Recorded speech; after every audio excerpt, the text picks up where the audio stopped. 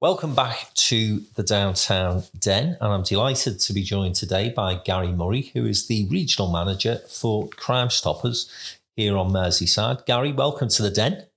Thank you. Pleasure to be here. So, obviously, we've got this event coming up with the Chief Constable, and I know that you work very closely with the police in terms of the work that Crimestoppers does. But perhaps you could just explain to listeners the sort of work that you guys get involved in, because I think that the detail, perhaps some of the behind-the-scenes stuff that you guys get involved in isn't necessarily appreciated by the wider community. Yes, well, the first thing that I'd like to say is Crimestoppers is an independent charity. We work with many partners, and the police are one of those crucial partners that we work with. And our sole reason for existing is to give the public an opportunity to give information on all types of crime totally anonymously.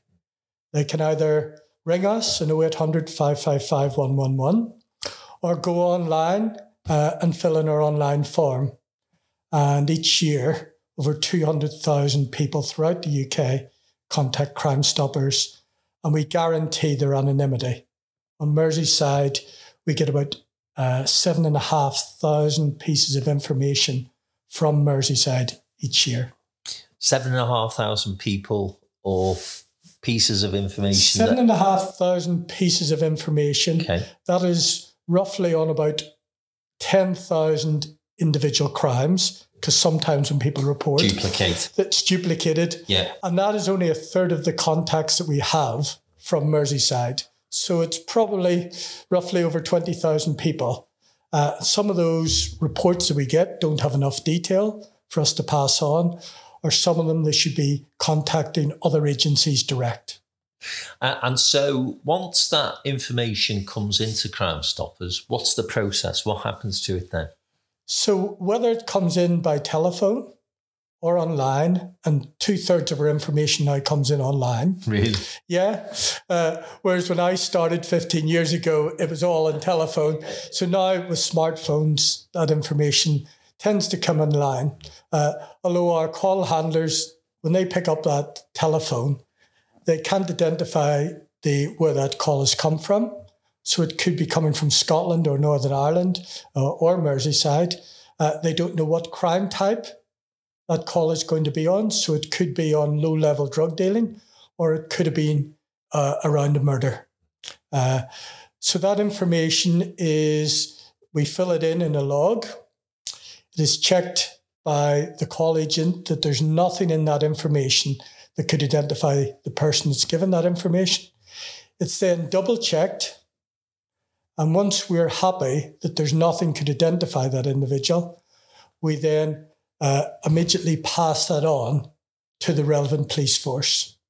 And then that goes into the whole intelligence jigsaw, if you like.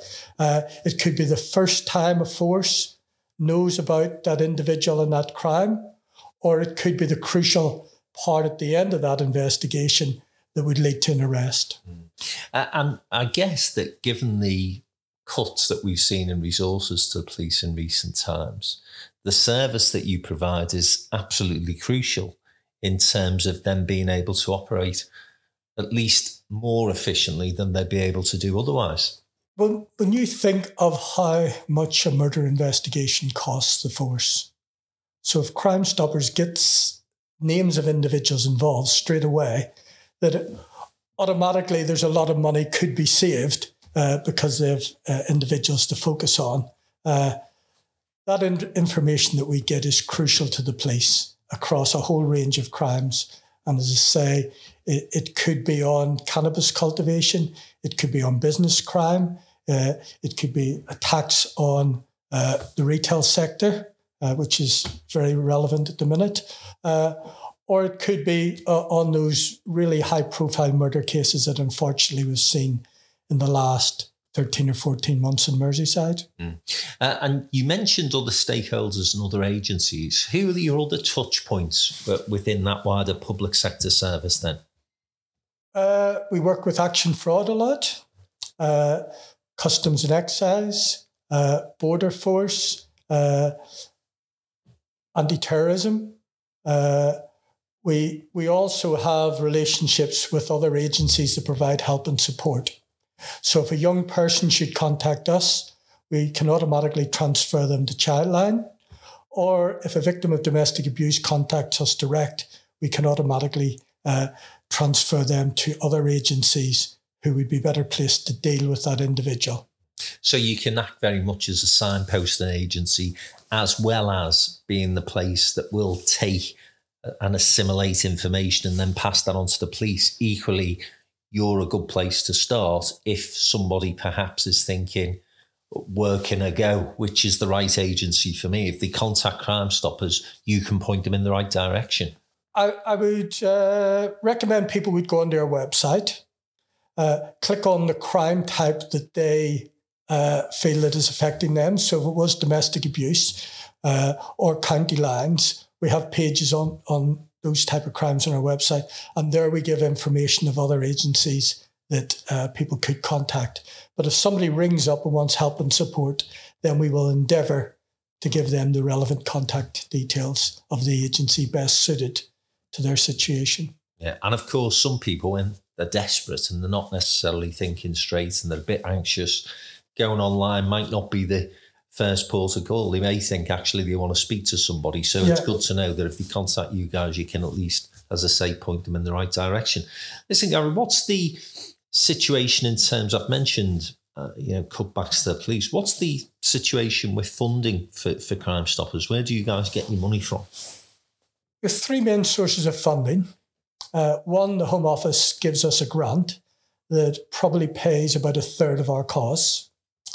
Two, we get donations, and we also fundraise through trusts, foundations, and people doing things like running marathons for Crimestoppers, like other charities. And then we have a commercial side to the organisation. So police forces would pay Crimestoppers to handle the information that comes in. So there's a charge for our contact centre to each police force. We also run a number of integrity lines. So companies who are looking for a reporting line, we provide that service, and that is the guaranteed anonymity that Crimestoppers gives to all employees. We have lots of commercial services that we offer, things like major supermarkets, about thefts within the whole sort of range of either internal or external in some of the businesses, supermarkets, if you like, in the supply chain, their staff, also their customers. And we provide integrity lines for their staff to report bullying and other things. So we have a whole range of things like that. We also provide the ports with a port safe initiative that we have, that if anybody who's working or connected with the ports knows anything about suspicious activity, then they can contact a special number, and that's passed on to the port authorities. So we have a whole range of commercial enterprises that helps Crimestoppers exist and provide the service totally free to the public. If anybody rings us up, there's no phone charges or anything, unlike 101 or other services. It's good to know that there's plenty of places where you can generate income. And I suppose the final couple of questions from me, Gary, you say you've been involved now for over a decade? 15 years. Yeah, so a decade and a half. And what first got you involved? I worked in the charity sector, and I was doing a lot of work with volunteers, and we have volunteer committees all over the country. And I've always liked to work with organisations that actually make a difference. And Crimestoppers really does make a difference in communities throughout the country, and particularly in Merseyside. And what we don't just try and appeal for information, we try and encourage the public and give them a voice, that if they're experiencing crime in their community, they have the ability and the power to make a difference by giving us information about crime. And it's that long-term work in communities that really makes a difference. So, as we saw unfortunately in Dovecot last year with the murder of young Olivia, that Crimestoppers was involved there. We were involved with partners in that area.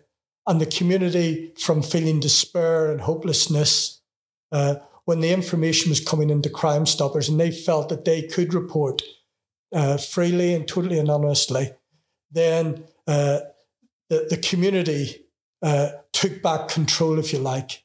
And so I do like working in organisations that really do make a difference to our communities. And if somebody wants to get involved on the volunteer side of Crimestoppers? If they just go onto our website and all the details there of how they can be involved, there's a little form you can fill in and that'll come to me and I'll arrange a telephone call with them. We have a very active volunteer committee on Merseyside with people from all walks of life who just want to give back and want to get that message out there that you can make a difference. And Crimestoppers is totally anonymous, 24/7, 365 days a year. We're there for any information that the public has about crime, and we can guarantee it will be totally anonymous. Gary, it's been an absolute pleasure to hear what Crimestoppers does. Thanks very much for all you do, because obviously you make a huge difference, as you've indicated there, to what happens in Merseyside. And good luck for the next 15 years. Thanks, Frank. Thank you.